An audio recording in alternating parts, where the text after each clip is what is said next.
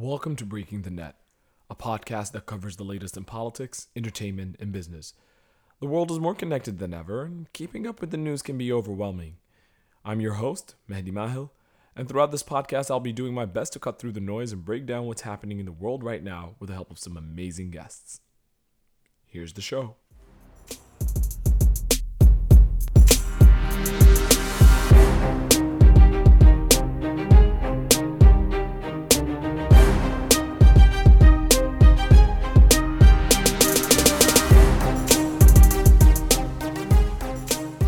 Welcome, everybody, to another episode of Breaking the Net after a short but fulfilling Thanksgiving break. Today, we'll be discussing the newest developments in the global pandemic and the Omicron variant of the COVID-19 virus, the verdict in the trial of the killers of Ahmaud Arbery, why support for gun control in the U.S. is at its lowest point yet, and the Supreme Court case that may scrap a century of gun control legislation, the latest development in the congressional investigation into the January 6th riots, and what a fight about Islamophobia in Congress tells us about the state of Muslim-American relations today. Joining me today all the way from Atlanta, Georgia, is staff reporter for the Wall Street Journal, Cameron McWhirter. Cam, welcome to the show. Thanks for having me. Absolutely. Cam, what can you tell our listeners about yourself? Well, I'm a reporter of almost 11 years now at the Wall Street Journal. I cover the southeastern United States with some colleagues here. And I cover all kinds of things from politics to hurricanes to mass shootings to you name it. That's what I like about it. I like that. You know, it's exciting and interesting, and I like working for the Journal, where they really worship facts on the news side. So that's what we do all the time. Nice. Facts are primary. I think they're important. I mean, Cam, if you had to choose from the last 11 years, what would be one story that you're super, super duper proud of, that you keep coming back to when you know, if people ask you, what is the best story you've written in the past 10 years? And you're like, well, I've written the story about blank. What would your blank be? Oh, geez, I don't know. I mean, I think a lot of our coverage about mass shootings in America have been really hard to do, but have been really powerful stuff. I think we've done some pretty great stories regarding politics. I covered all of the craziness in Georgia last fall with the election where Trump lost the state of Georgia and but refused to accept that loss, and then proceeded to raise all kind of dust over that. And then we had two Senate races up simultaneously that January, and the Democrats won both of those. It was very tumultuous and remains politically fraught down here, but it was really exciting to cover it, to see a real transition. Nice. And we will be talking about the kerfuffle in Georgia later. But I wanted to It was more than a kerfuffle. Oh, it's more than a kerfuffle. It was like an earthquake. Yeah. More like a political earthquake. I mean, I think Washington's full of those these days. Yes. But I wanted to start with a more pressing concern, at least a more immediate concern for most of us. So last week, scientists and infectious disease specialists in South Africa, which has some of the world's most sophisticated disease tracking systems, detected the emergence of a new COVID-19 variant, currently named Omicron. The World Health Organization has designated Omicron as a variant of concern, suggesting that it carries higher risks than other strains of the virus. The discovery of Omicron, which has an unusual number of mutations, raised alarm around the world on fears that it is more easily transmissible and may have the ability to evade the body's immune responses, including those bolstered by the vaccines. The virus has so far been found in travelers in Europe, the Middle East, and Hong Kong, and is likely present elsewhere as well. In response, several countries, including the United States, imposed travel restrictions on travelers coming from countries in Southern Africa with the stated aim of slowing down the spread of the virus. The CDC also updated its COVID-19 booster shot recommendations to include everyone over the age of 18. And some scientists and global health experts have criticized the imposition of the travel bans, saying it seemingly penalized South Africa for being transparent, and that there is insufficient data on the Omicron variant to determine what danger, if any, it poses to people. So, Cam, what can you tell us about this new variant and the initial response to it? You know, in a statement on Monday, President Biden said Omicron was a cause of concern and not a cause for panic. But the American and global response still seemed like relatively scattershotted 2 years into the pandemic. Even with South Africa's timely warning. Well, what can you tell us about what is happening right now, what we know about the Well, virus? I mean, I don't know if you've seen, but they just identified the first case in the United States today in California. So the person had traveled recently to South Africa and has just returned, and is now being quarantined in California. There's probably other cases as well. I mean, obviously every reporter in the world is covering this story in some way or another, and we certainly have been covering it in the Southeast, where it's really been there's a whole million ranges of issues, and Omicron, as it will probably spread, is going to exacerbate political fault lines, where we have a lot of debate and battles over mask mandates and vaccination rates. I don't know what the vaccination rates up in the northeastern United States are much higher than they are down here. I think Georgia is just under 50% of eligible people are vaccinated, which is shockingly low considering everybody can get a shot pretty easily. Right. And so we're all, the impact on the economy has been a perpetual struggle. The southern states, which are predominantly Republican dominated in their legislators and in their governors, has been much more lenient in terms of opening up business to operate, and that has meant that the business community has been has suffered through all this much better than up in the north. In the north, a lot of businesses are really getting pounded over COVID restrictions, and much less so down here. But we also, we have people. Hospitals have been overwhelmed here, so it's a constant political roiling. I think there is probably, we'll have to see, of course, but there's probably some overreaction. Certainly in the stock market, there was massive overreaction when Omicron emerged. But I think that I think we're going to see that this perpetual occurrence is going to become the norm of our lives now. This is how it's going to be, and how the world quickly identifies a new variant and responds to it is going to define our future, and how successful that future is going to be. I want to go back to a point you just made, that there are concerns on the economic effects of the virus. So you're absolutely correct. The stock market slid when news of the variant came out, and the Fed chair, Jerome Powell, warned that the economic woes and supply chain problems may persist if people are scared to go back to work. How much of the response do you think is dictated by public health considerations versus political considerations, especially as President Biden made it explicit? He ruled out the possibility that we would go back to the type of lockdowns we had earlier in 2020. Do you think do you think the administration, or like the U.S. government as a whole and different state governments are kind of stuck between a rock and a hard place? Do we do the right thing? The federal government, whether it was under Trump or now under President Biden, has been between a rock and a hard place on this whole thing. And every state government has been scrambling to try to figure out how to respond to this. And it's been interesting to see, early on in the pandemic, state governments were just in free fall and had visions of billion-dollar deficits, and that didn't materialize.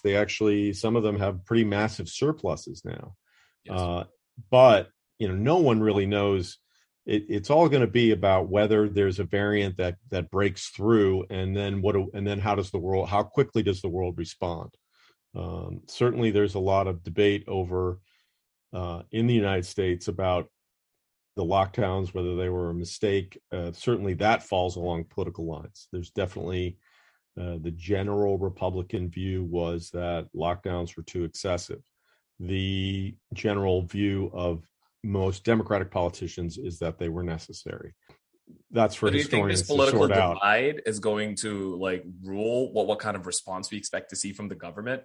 Absolutely. I mean, the political divide in this country is the story, and touches on every issue that this country faces. And certainly COVID is chief among them. Yeah, I mean, it's defined how states are reacting to the federal government. It's defined how local governments and state governments interact. I mean, we have a lot of Republican-dominated state legislators in the Southeast, but we have a lot of democratically dominated big cities, including Atlanta, where I live, and they're constantly at war over issues of mask mandates, vaccination requirements, and things like that. So, and those are starting to end up in court. They're ending up in political battles. You're going to see them in school board elections across the country, which are fiercely political events. So that's going to be, yeah. A lot of states that did not want to impose lockdowns are challenging President Biden's vaccine mandate, saying that it's an issue of freedom, not an issue of public health safety. Obviously, the Biden administration is pushing back, saying that the federal government has the authority to impose these mandates. Let's indulge in a little bit of doomsaying here, right? Say the worst case scenario, what public health scientists and experts fear is true. The Omicron variant turns out to be vastly more transmissible, even if it's not more dangerous. Do you think that strengthened the Biden's administration's hand in issuing these edicts? Like, would his vaccine mandate have a better chance of passing judicial muster? In this case, do you think that we'll see less resistance from Republican-led states once it's shown that, hey, this new variant is like more dangerous than any other variant of the virus that we've seen so far? I don't see a scenario where partisanship takes a back seat. That's not going to happen. So the Republicans, rightly or wrongly, smell blood with Biden. They think they have ways to enter. They're hopeful in the midterms that they're going to gain seats in Congress. They are hopeful in upcoming elections. They think they have room to run here, and I don't know whether they do or not. There's so many variables, but I think that COVID is being used politically on both sides to forward their agendas. That cannot bode well for public health, I'm thinking. If this turns into a political fight, I feel like the actual important messaging of what to do and what the actual dangers are likely to be exacerbated by political fights, right? Do you think you and I but that's, you and I would probably both agree that you should get a vaccine, right? We yes. both. So I've been vaccinated. I've got my booster. I assume you have as well, or will soon get your booster. But that's not. Well. That is not. And I think it's easy to as well, right? Which half the state that I'm living in doesn't agree with that. So. Yeah, which is quite remarkable, as you've noted. You still have states with lower vaccination rates than some countries out there, right? That did not have that the United States had. Right, and so, but I think this is a really important issue regarding journalism in general, which is this: should I assume that everyone who's not getting a vaccine is a terrible person and an idiot? No, I don't. I can't. As a reporter, I have to cover them as objectively as I would cover somebody who got vaccinated, and that is a real is something that has been very difficult as a reporter out in the field for everybody. Since the pandemic hit, if you're wearing a mask and you're talking to somebody who isn't, or you're talking to somebody who's fiercely opposed to vaccinations, but you've been vaccinated, there's all kinds of, it's really testing our efforts to be objective as we cover people. And it's been a challenge that I think we certainly at the Journal, I think we've met it, but it's not been easy, and because you're making a choice of whether you're vaccinated or not, and if you're interviewing somebody who's not vaccinated, and you're taking precautions regarding that, it gets very complicated. But I think it's vitally important to not be judgmental of people who are making political decisions that you wouldn't or medical decisions that you wouldn't agree with.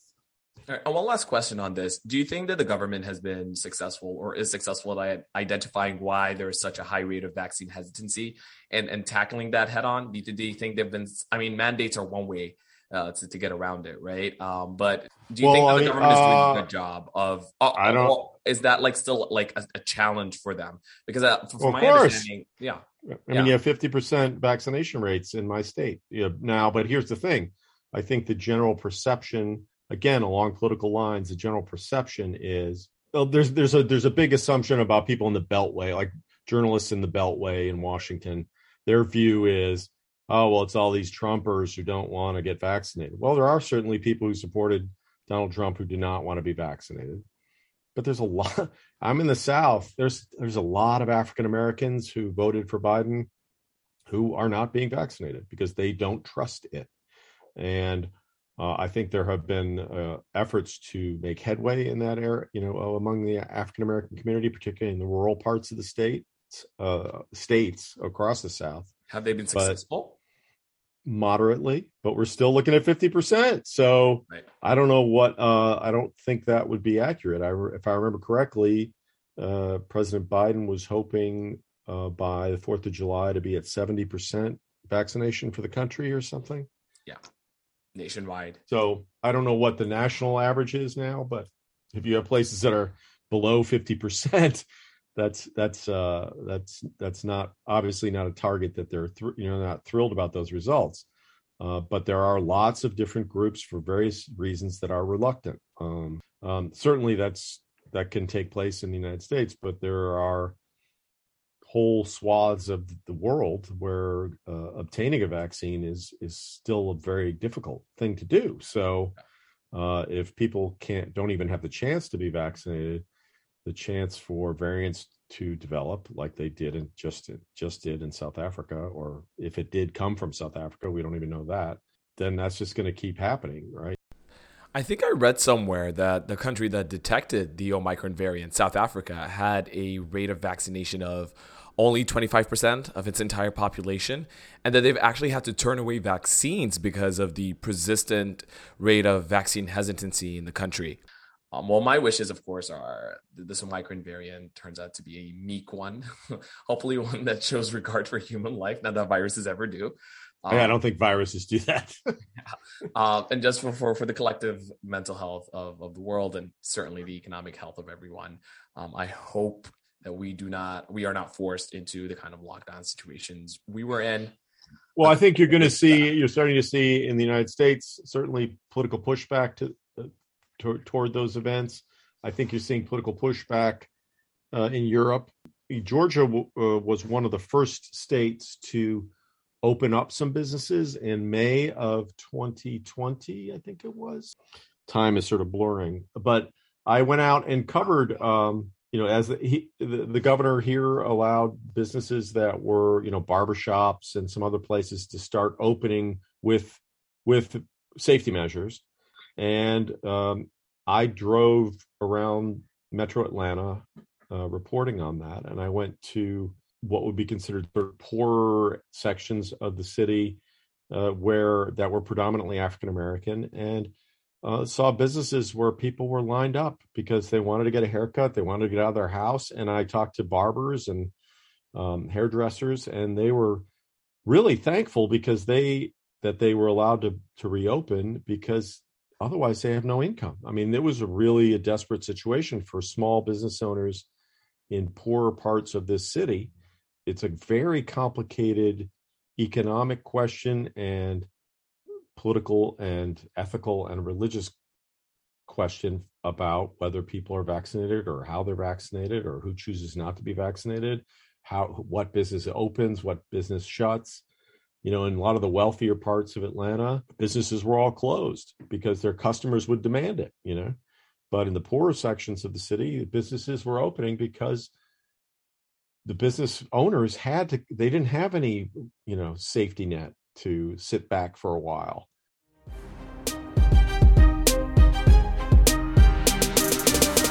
So, Cam, I want to talk to you about the Ahmaud Arbery trial. So the verdict from the jury in the Ahmaud Arbery trial came after a relatively short deliberation time.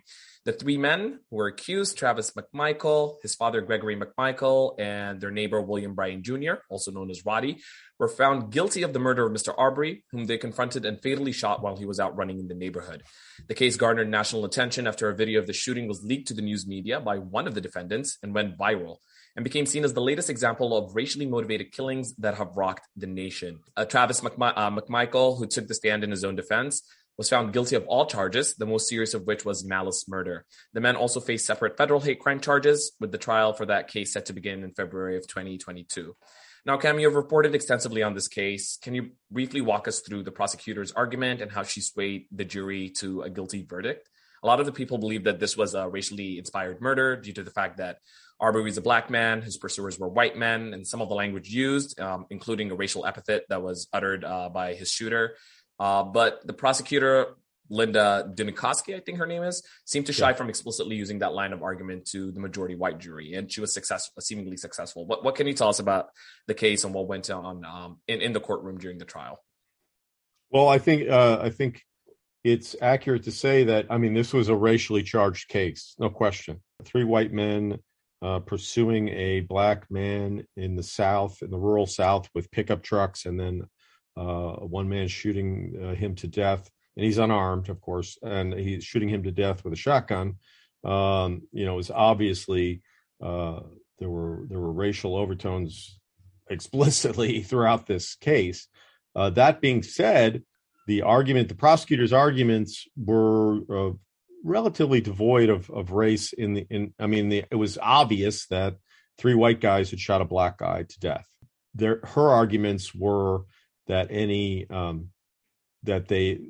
claims that the white men made regarding citizens they were using, making a lawful citizen's arrest, or that it was self-defense because he had lunged at the man with the shotgun, had no merit. And her arguments were very legally bound by the definitions of citizen's arrest and self-defense. And she really tore at those defenses that the defendants tried to make, and obviously was very persuasive. I don't know, I don't know what the jury, if it took a lot of persuasion or a little bit of persuasion. The jury was only in there really for 2 half days, and they came back with guilty verdicts all around. Travis McMichael, you said, was convicted of malice murder, but he was also convicted of felony murder, and both of those carry very lengthy sentences. I'd say all three men are probably looking at life in prison. Right. I wanted to actually ask you also about another aspect of the case. So there have also been questions about the handling of the case prior to it garnering national attention, right? Before we ever saw the viral video. One of the prior prosecutors assigned to the case, former District Attorney Jackie Johnson, is currently facing charges of obstruction of justice and violating the oath of office for refusing to pursue charges against the McMichaels. And subsequent reporting in the New York Times also revealed that the police department that investigated the case has been subject to numerous accusations of covering up misconduct and evidence tampering. Do you think that the Ahmaud Arbery trial was the one that gained attention amongst the people? Gregory McMichael, the father of the defendant, who was also charged and convicted of felony murder, used to be a police officer, and he used to work at the district attorney's office. How unusual is it that a prosecutor in Georgia, right, a district attorney, refuses? Well, this, like this? That goes back to, the era of Jim Crow. I mean, we just don't know. But I'll tell you this, she's been indicted. And if she's convicted, that's going to raise a lot of questions about every case that her office handled. And that's all going to have to be reviewed. And I think anybody sitting in jail, certainly an African-American sitting in jail as a result of a conviction stemming from her office's prosecution, should talk to their lawyer, because that will all be subject to review, I would think. But it's a real can of worms. Now, as for her guilt or innocence regarding that, or whether she just made a mistake, I mean, that's all going to be decided in court. But the issue certainly has awakened in this part of Georgia, which is the coastal south of Savannah, this sort of coastal region. It's really wakened a sense of looking at the issue of race and how it plays out in terms of criminal justice. You just had someone who was very pivotal in an African American man who was very pivotal in that indictment against the prosecutor was just elected the mayor of Brunswick. This is potentially a new era for that section of the South. Right, and you're absolutely right that there were even more electoral consequences after that. I think the district attorney, lost her reelection bid right before her indictment. In the case, people certainly responded quickly. I also wanted to mention, some background here for our listeners. This decision does not come in a vacuum, if only because of the way national news media have reported on it, right? This also comes on the heels of two other prominent decisions, right? Court decisions: the acquittal of Kyle Rittenhouse in the shooting of 3 protesters in Kenosha, Wisconsin, and the guilty verdict handed down for the organizers of the infamous Unite the Right rally in Charlottesville, Virginia, which led to the death of 1 woman. The organizers were found liable to pay $25 million in damages, but were acquitted on federal conspiracy charges after the jury deadlock. I bring this up because you wrote a book on the Red Summer racial riots of 1919 that were driven by white supremacists. Do you see a repeating trend here? I know this is a little bit asking you to read a crystal ball. Why or why not? No, I've been asked that a lot. I mean, I think a repeating, people say that a lot, like, oh, is it just a repeat? I think that's maybe overly simplistic. I think a better way to look at it is an echo. The racial violence of 1919, which spread across the country, that had a real deep impact on white and Black Americans for generations, and set patterns of segregation in urban areas like Chicago and New York, et cetera. And it also shaped how people were policed and the African American community's relationship to police. And I think that is still echoing to this day. And certainly we're seeing that in all these cases. And I think that the response to George Floyd had been building for a long, long time. And I think the Arbery case is part of that. And I think there were people celebrating. I was at the courthouse in Brunswick when the verdict was handed down, and there were people celebrating. But honestly, the main emotion from the people there and in the town was just relief that there was, because there was a real trepidation that there would be chaos if something along the lines of Minnesota, there weren't guilty verdicts here. Right. On the last episode of the podcast, I had a Black friend of mine, and we talked a little bit about the Rittenhouse case, and he said this phrase. He said, I'm disappointed but not surprised. And I asked him, why are you not surprised? And he said, even perhaps subconsciously, he has formed this opinion that justice is rarely meted out when it comes to white defendants in racially motivated cases, right? Or when it comes to white defendants in general. He said, and this line stuck with me, he said that Black defendants usually meet their justice or their judgment on the street. People like Kyle Rittenhouse, if it was there are all sorts of speculation that if it was a Black man, he would have likely been shot on the spot for hoisting a gun and shooting people at a protest before he's ever brought into the court of law. And there were talks about Ahmaud Arbery, right? Even had the citizen's arrest been, and it's not, I think as has been proven in the case, even had it been valid, that is not, burglaring or trespassing are not crimes that carry capital punishment, right? So I think there's a sense of despondence for people, even, my friend who's born well towards the end of the 20th century, who feels like justice has not moved in the United States, since the Jim Crow era. I guess to that extent, I agree and I disagree. And the reason the one part I disagree with is, so part of studying this era, 1919, there were all these amazing African-American leaders who came together. James Weldon Johnson is one of them, W.E. Du Bois, other people working for the NAACP and other organizations, really risked their lives and it sort of spent all the energy they had to really make changes in America. And it was certainly They didn't solve every problem or even come close, but they began a process, I think. And so to me, I developed a real admiration for those Americans who happen to be Black, who did all this great work, in my mind, for the Constitution, for Americans, right? For everybody, for us today. We have massive legacies that we still have to deal with, but it's a lot better than it was. Because I can tell you this: if Ahmaud Arbery had been shot to death in 1919, it may not even have made the newspapers. I mean, that just would have happened and moved on. Well, that was almost the case too, right? We were talking about how the case was almost not indicted had it not been for the defendant himself. I think it was Gregory McMichael who thought it would help his case to leak the video, and that clearly backfired. Yeah. And I think it's those cases that frustrate people and make them think that, we've moved so far. We have actual documented video evidence, the kind of which civil rights leaders would have, loved to have to bolster their case for racial equality, but things have not changed at the pace they're supposed to.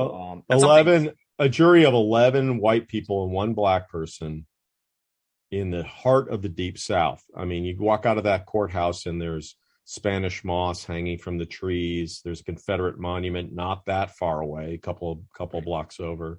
They spent, 10 hours convicting 3 white men for the rest of their lives. They're gone. They're going to prison. So that to me bodes that when the facts are presented and the jury system goes to work, that's the result. And that is to me somewhat hopeful that the system works. There is certainly cause for hope, and I'm hoping that these kind of crimes don't happen to begin with. I think that's the ultimate goal here. So there is one, I've lived in Atlanta, which is really kind of not really a southern city, but since 2003. And there is a lot, and I grew up in the North. I would say that people in the Northeast and the Midwest have this view of the South that, that's where the racists live. That's where racism, there's a lot of racism down there. I think there are racists everywhere. And I was just going to say, 1919 demonstrated that to me. Certainly. I mean, there were horrible events that took place in the South, certainly. But there were race riots in Chicago and Omaha, Nebraska. And, it was all over the place. So, and to this notion that, that although racists in the South, there's all this racism in the South is really missing the point, as George Floyd demonstrated, right? I mean, he was killed in Minneapolis. So there are issues of race that this entire country has to wrestle with, and they're complicated. Every case is different. Every case has a different set of facts. It's all very, very complicated, but I think America needs to renew its efforts to try to grapple with how to resolve this.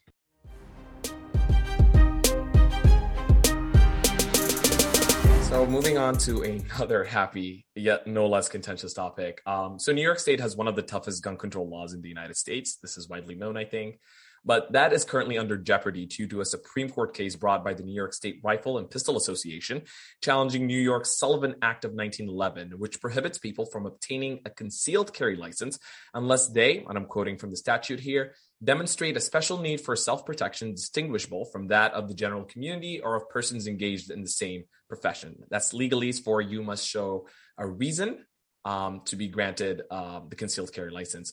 Questioning from the justices during the oral argument suggested that the conservative majority in the court was likely to see the law as an infringement on the Second Amendment rights of citizens and therefore strike it down or limit its scope significantly. This is happening, of course, against the backdrop of a wider debate on gun control, as the results from a recent Gallup poll showed that support for gun control measures is at its lowest point since at least 2014. This is despite a string of mass shootings and gun violence that have swept the country in the last couple of years, including a school shooting in Michigan that happened just this week, where 3 students were killed and 8 others were injured. Cam, you are currently working on a book called American Gun: How a Cold War Invention Became Our Nation's Most Divisive Weapon. What can you tell me about the current Supreme Court case and how gun control is viewed in the country right now? Well, that's a big question. like every issue in our country right now, there's a huge political chasm between the right and the left on what's the best way to deal with the issue.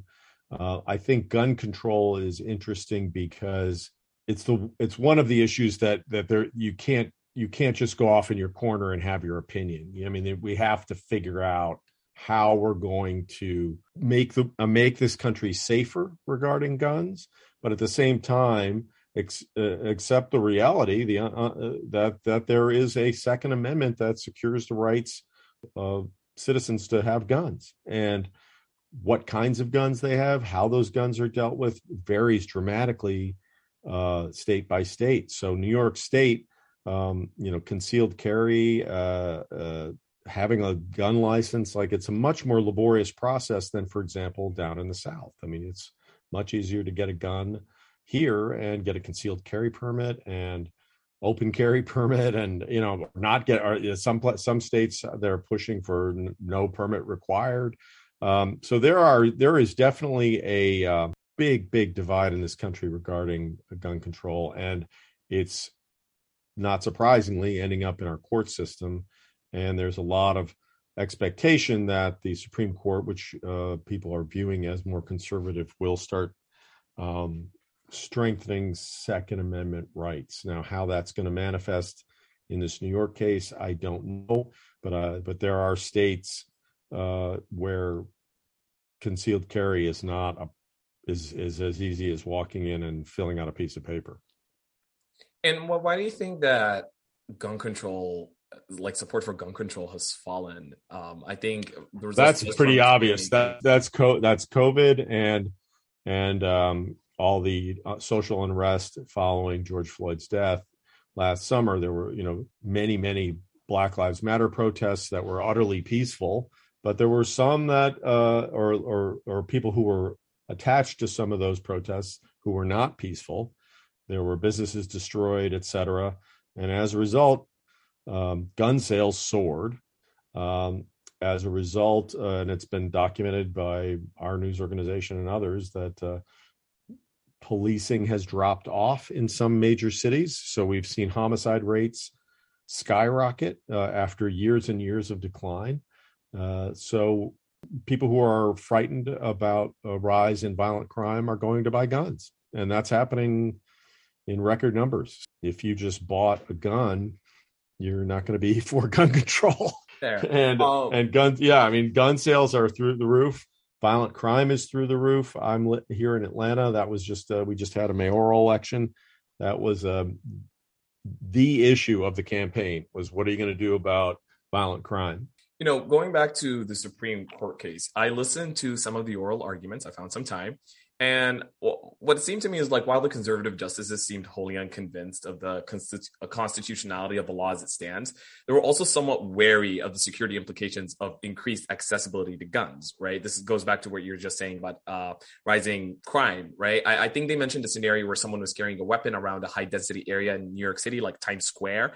So I'm going to ask you to help me out here. Well, what are the possible options? I mean, we don't know for sure what the ruling is going to be until like late next summer, most likely. But what do you think? How do you think, like, just based on what the justices' beliefs are, the makeup of the court right now, what are the most likely rulings? Do you think they're going to limit it? Yeah, I mean, who knows? I mean, I think I would have no idea, but I know that there is a very strong gun movement, and it's not the NRA, because the NRA is kind of in trouble these days. Right. But different states, including New York State, there are gun owners organizations that are very, very firmly convinced that it is an American citizen's right to carry any weapon, barring a fully automatic machine gun. So any semi-automatic rifle on down, whenever and wherever they want, because that's their right under the Constitution.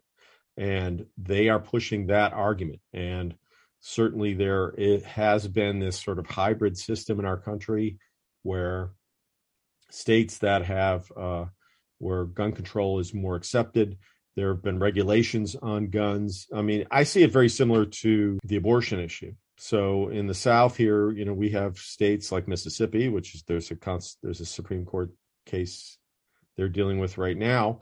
They have one abortion clinic because that's the only one that could really continue in the state, because there's a whole host of regulations that they've created. They've had to accept, because of the Supreme Court Roe v. Wade, they had to accept that there is they have to allow abortions, but they can put a whole host of restrictions on it. Then up in northern states where abortion is much more accepted, at the same time they have severe restrictions on gun control. So they do pass all kinds of legislation regarding registering a gun, when you can have a gun, what kind of gun.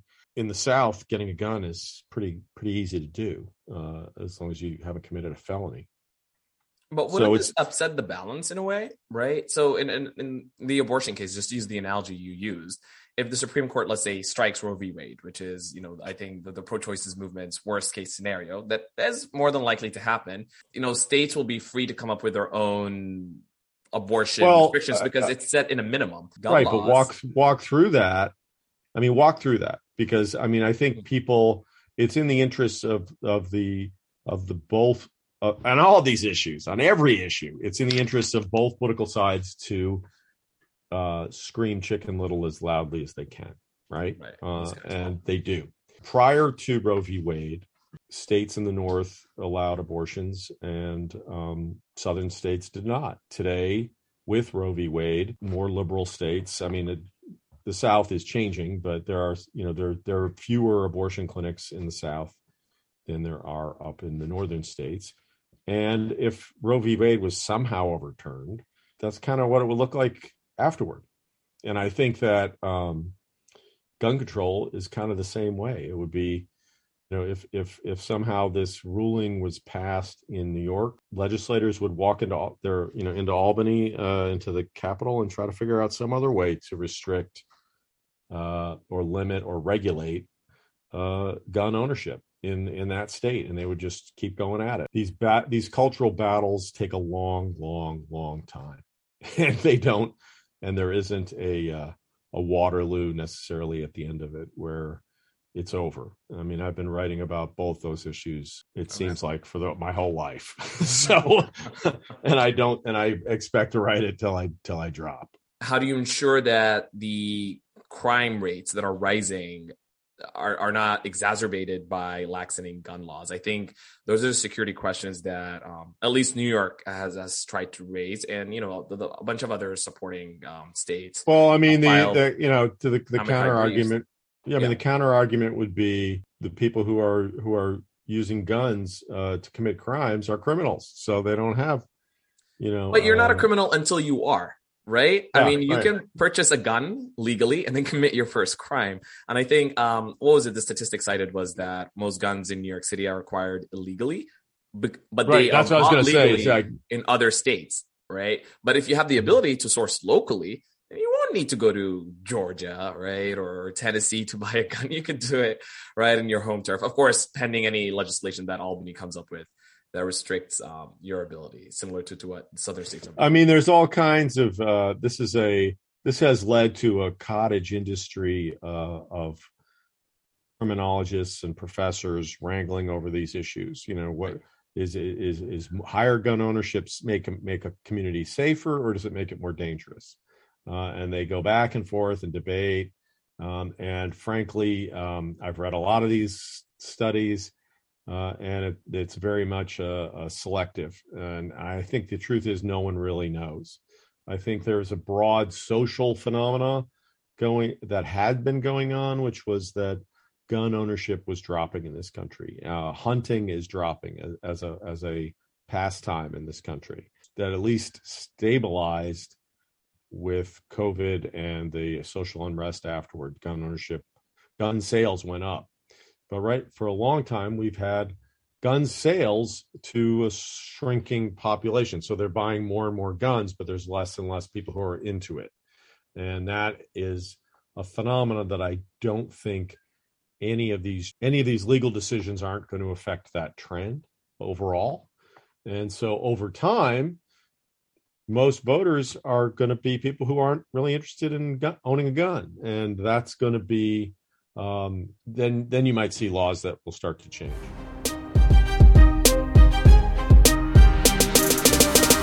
So speaking about laws in Congress and legislatures, there has been some new developments in the congressional investigation on the January 6th riots at the Capitol building in Washington, D.C. So this week, the committee charged with conducting the investigation spent 4 hours interviewing the Georgia Secretary of State, Brad Raffensperger. Raffensperger has claimed that then President Donald Trump and his aides tried to unduly pressure him to change the results of last year's presidential elections in Georgia, which Biden won. During a phone call in January, the audio of which was released by the media, Trump asked Raffensperger to find enough votes for him to flip the results in the state. In a statement to CNN, Raffensperger, who's a Republican, said that he spoke to the committee to impress upon them how stolen election claims damage our democracy, whether in 2016, 2018, or 2020. In a recent book, Raffensperger said he felt that Trump was threatening him when he made the call. The January 6 riots were motivated in part by the widespread, yet baseless belief among President Trump's supporters that the election was stolen from the former president and that the results are suspect. So Cam, this is your neck of the woods. What do we know and what did we learn about what's happening in the January 6 investigations in Georgia, aside from the fact that it's probably a good idea to hit record when the president of the United States calls and asks for a favor off the books? Yeah, this has roiled politics down here for months. Trump was the first Republican presidential candidate to lose Georgia since 1992. And so it was a pretty amazing loss. It would not have, if he had won Georgia, he still would have lost the presidency, but it was a very stinging loss for him. He lashed out very severely at Brian Kemp, who's the governor, and at Secretary of State Brad Raffensperger, who was a very ardent Trump supporter. So it was a very, and he spent former President Trump spent a lot of time attacking those two political figures who are leading Republican political figures in the state of Georgia. So it's just been a very strange period in which Secretary of State Raffensperger has spoken out about his views, but also they've been very couched, and Governor Kemp has been very reluctant to say anything negative about former President Trump because he doesn't want to alienate a portion of the Republican base. And there's a real question as to whether that's going to play a key role in the governor's race next year when he has to face Stacey Abrams, and he may face a primary challenger. You also have a situation where one of the Senate candidates, the Democratic Senate candidates that won down here, Raphael Warnock, is going to be up for re-election because he was filling out a term. That's crucial for the country because they now control the Democrats now control the Senate, and so keeping that post is key. And January 6th really roiled things up even further. I was covering that with several colleagues that day. The election here, we had the January 5th primary in which the two Democrats defeated two sitting Republicans in Georgia, which was astounding, to take control of the Senate. So we were very busy reporting that story out. And I remember talking constantly with my colleagues. And one of my colleagues said, I think you better turn on your TV this was January 6th. And I said, I'm too busy working on this story. He said, I don't think we're the biggest story of the day anymore. And I turned on the TV and there was people pouring into the Capitol. So, but all of it, many of the people arrested, or several of the people arrested, have come from Georgia. Have been right-wing extremist groups in the mountains of Georgia who have been arrested. Marjorie Taylor Greene is a sitting Congresswoman from Georgia. Politics are really up in the air here. So what do you think Trump's calculus is here? If he, there's a midterm election coming up where not one, but two vital seats are for grabs, the governor's mansion in Georgia and a Senate seat, a United States Senate seat. What is Trump's calculus here by undermining Republicans' best chances against Democrats? Abrams is going to be bringing in tons of money Trump he's obviously opposed politically to Stacey Abrams, but he has said kind things about her repeatedly in public statements, and disparaged the sitting governor, who's a Republican, numerous times. So I don't know about the president's calculus or not. I mean, anyone trying to figure that, if anyone has the key to that, that would be pretty amazing. That being said, I think the calculus is for Republicans, what is the continued political reach of a Donald Trump? So is he able to, Republican politicians going forward, going to be able to operate without his strong support or without his involvement even? And I think many Republicans were excited about what happened in Virginia, where the Republican gubernatorial candidate won in what was considered a blue state. And he certainly had said nice things about Trump, but isn't necessarily 100% in the Trump camp. So there's questions. The Republican Party, which dominates the state of Georgia, was rattled by what happened last year, just absolutely turned upside down. They suffered 3 massive defeats. They lost the presidential contest and then 2 Senate seats. And that being said, they are trying to sort of repair themselves and figure out how to win again. And this is going to be a massive test of that. At the same time, Stacey Abrams and Raphael Warnock and the Democrats are coming on strong and have tons of money pouring in from out of state. And they will be working very hard on voter registration, et cetera. The demographic realities favor the Democrats because Metro Atlanta is booming, and it's drawing people from states who are up north, in the Midwest and in the Northeast, the people are bringing their politics here. I was talking to a friend the other day, and he said he's like, "Oh, I don't know what Trump is doing. He's ruining his own party's chances." And I said, I think it's a question of how vindictive he's willing to be. Part of me feels that, if you believe in the general theory that Trump is this master chess player of politics and he's this shrewd politician who's actually pretty cynical and pretty good at self-preservation, and certainly running elections, except for the last one, part of me feels that by withholding his support for Brian Kemp and having Republicans lose such a vital state that's been Republican, as you pointed out, for quite a while. They've had unified control of government for decades now. Still do. Then it bolsters his own chances at running for re-election in 2024.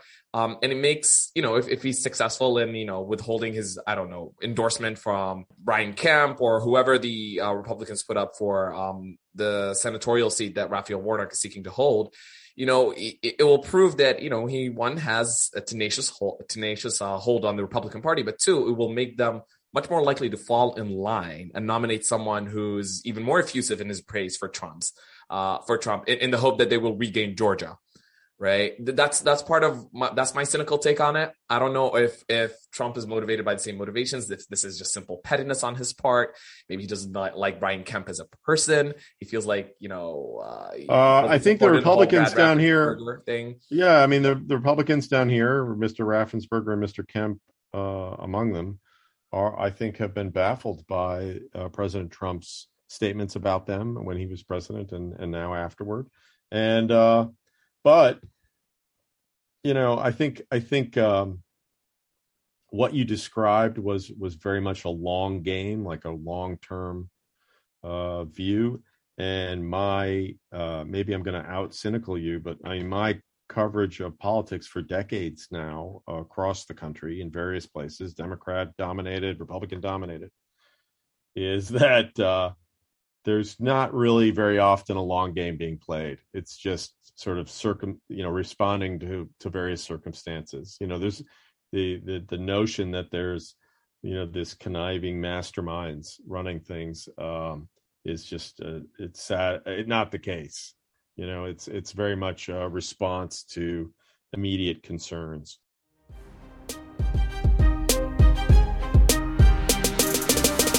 Speaking of immediate concerns, So currently there's a fight in Congress, the kind that takes place on Twitter and in the floor and halls of Congress itself. GOP House member Lauren Boebert is currently embroiled in a fight with Democratic Congresswoman Ilhan Omar after making some remarks that suggested that Congressman Omar might be a threat to others. That is to say, a suicide bomber, due to her religion, Islam. The comments were widely criticized as bigoted and Islamophobic and sparked a debate about the wider treatment of Muslims in the United States. Coincidentally, the Supreme Court is currently considering a case that has been making its way through the judicial system for more than a decade. That was brought by Muslim plaintiffs in Southern California after they were surveilled and through the use of an informant unsuccessfully goaded into committing acts of violence by the FBI.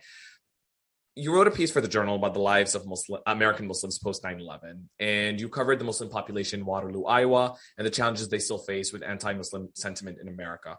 What are some of the things you heard from the people you interviewed, and how has life been like for Muslims? I have to say, going to Waterloo was very interesting. Waterloo, Iowa, middle of the heart of America, a city that was sort of industrial, but then also had basically farmland around it, and Muslim refugees, primarily Bosnians, initially showed up there in the 90s. But since then, you have all kinds of Muslims showing up in larger numbers. There's a university near there where people are attending, and immigrants and refugees are coming. As you know, we just took a bunch of Afghan refugees. And what I found in the story is that there is still incidents. This particular mosque that I focused on in the story had incidents where people were coming up and saying slurs against the mosque, and one of them wrote Trump at one point on the side of the mosque. But on the whole, Islam is just becoming part of the normal part of America now. I mean, we have it's much more accepted than it was prior to 9/11 and after 9/11. And we are seeing Islamic holidays incorporated into school calendars. Mosques are popping up in places as remote as Waterloo, Iowa, where they actually have 3 mosques, different mosques in that city. So it is becoming part of the fabric, which is certainly, it's had a bumpier ride than other immigrant religious groups in the past, but all of them have faced initial prejudice, but over time they're incorporated. We had refugees, and we had a lot of Sudanese refugees prior to 9/11 here, people from what is today South Sudan, and they are Christian primarily down there, and yet they were attacked on 9/11 because some of them were beaten because people thought that they were somehow involved. And I think similar things happened to people of the Sikh faith, right? Yeah, the Sikh faith in Wisconsin, there was a terrorist attack because they wore turbans. Yeah, I mean, so there's, but I do think that, I interviewed people who were selling hijabs and selling women, garb for women, and they're starting businesses, and those businesses are succeeding. There are, halal meats are being sold. There are whole businesses thriving on that now. And I think it's just becoming part of, again, the road to entrance was rocky, and there is, of course, still prejudice, but it's a vastly different situation than we had 20 years ago.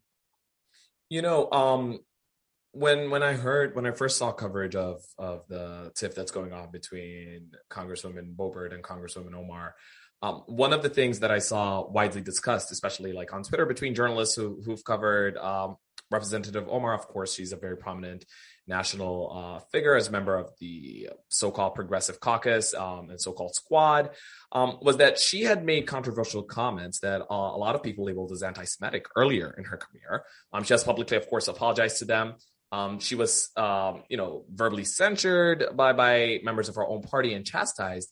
Some of the critiques I saw of House leadership nowadays, especially in action from the House Republican leadership, was that there wasn't the same kind of condemnation leveled at Boebert, right? And I think this is Not surprising considering recent events. I mean, there was a Republican congressman who tweeted, I think, a video of him murdering one of his Democratic colleagues, and he was censured and removed from committee assignments. But that was almost done on an entirely partisan basis. And the debate kind of like was based on this premise that Islamophobia, unlike other forms of discrimination like racism, like anti-Semitism, which all still exist, is much more widely accepted in our general parlance and in the public sphere.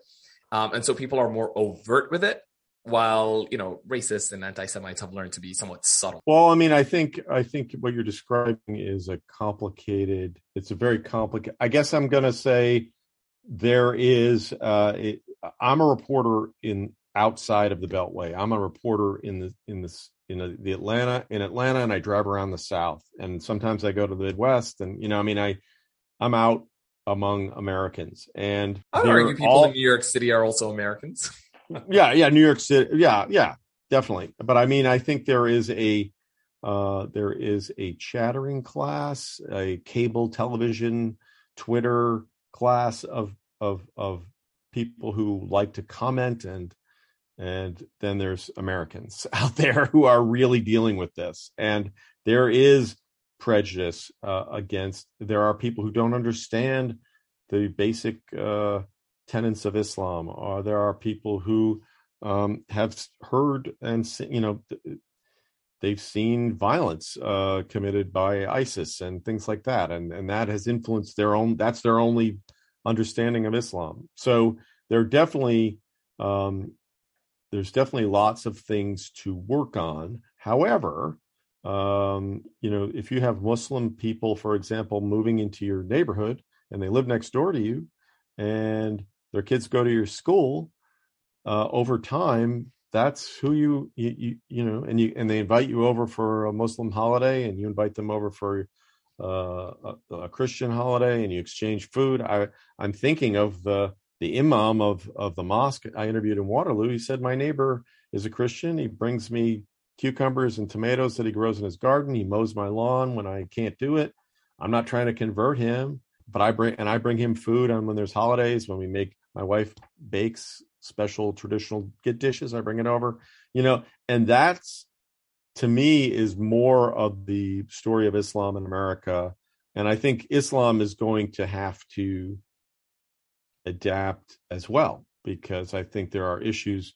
There are many Americans who have expressed concern about Islam's view toward women and where women stand, and all that's got to be sorted out, because I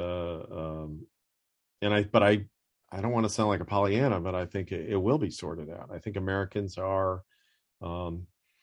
again, away from the chattering cable television yap fest, Americans are trying to figure stuff out. And if you have a nice neighbor who happens to be a Muslim, that goes a lot farther than what somebody, some snarky thing someone said on Twitter, or, Congress people yelling at each other.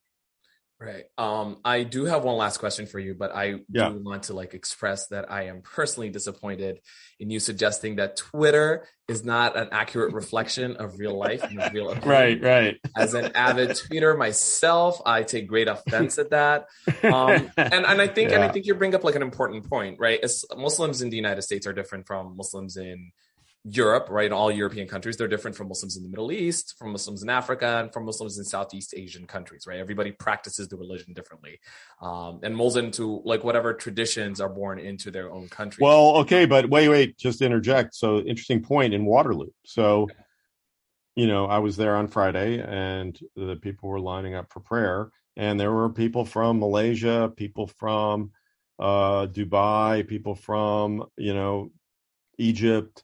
They're all there, and they all bring Bosnians. They all bring different traditions, right? So slightly different traditions. There's the basic core tenets of Islam, but then there's different traditions.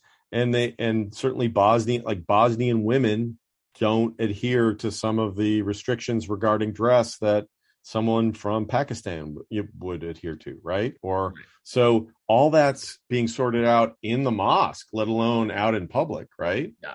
And like every American generation ever, when you come to this country, wherever country you came from, you bring all your memories and your values and the language skills and all that, and your children don't, and I have friends who are Nepali who are devout Hindus, and they are, I don't, and they speak Nepali fluently, and I don't know that their kids are going to speak Nepali, and I don't know what their religious faith is going to be.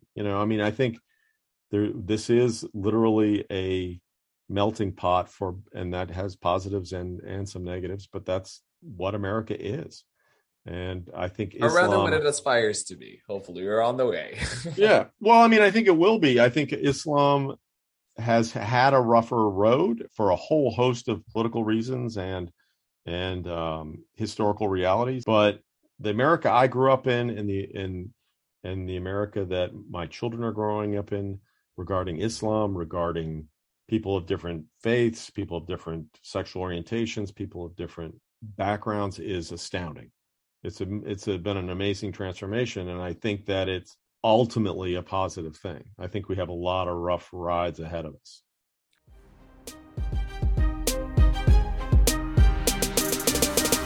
Cam, thank you so much for joining me. Where can my listeners find you? The Wall Street Journal. I work there regularly, often, a lot. Hopefully for a time to come. And I'm on Twitter, even though I just disparaged it. And Cam McWhorter. And that's I as you mentioned briefly, I wrote a book called Red Summer about race riots that erupted across the country in 1919. So given a lot of talks about that, and I'm working on a book with a colleague about the history of the AR-15 rifle. Sounds like a timely book. Cam, thank you so much for joining the show. We can't wait to have you back. Yeah, great talking to you.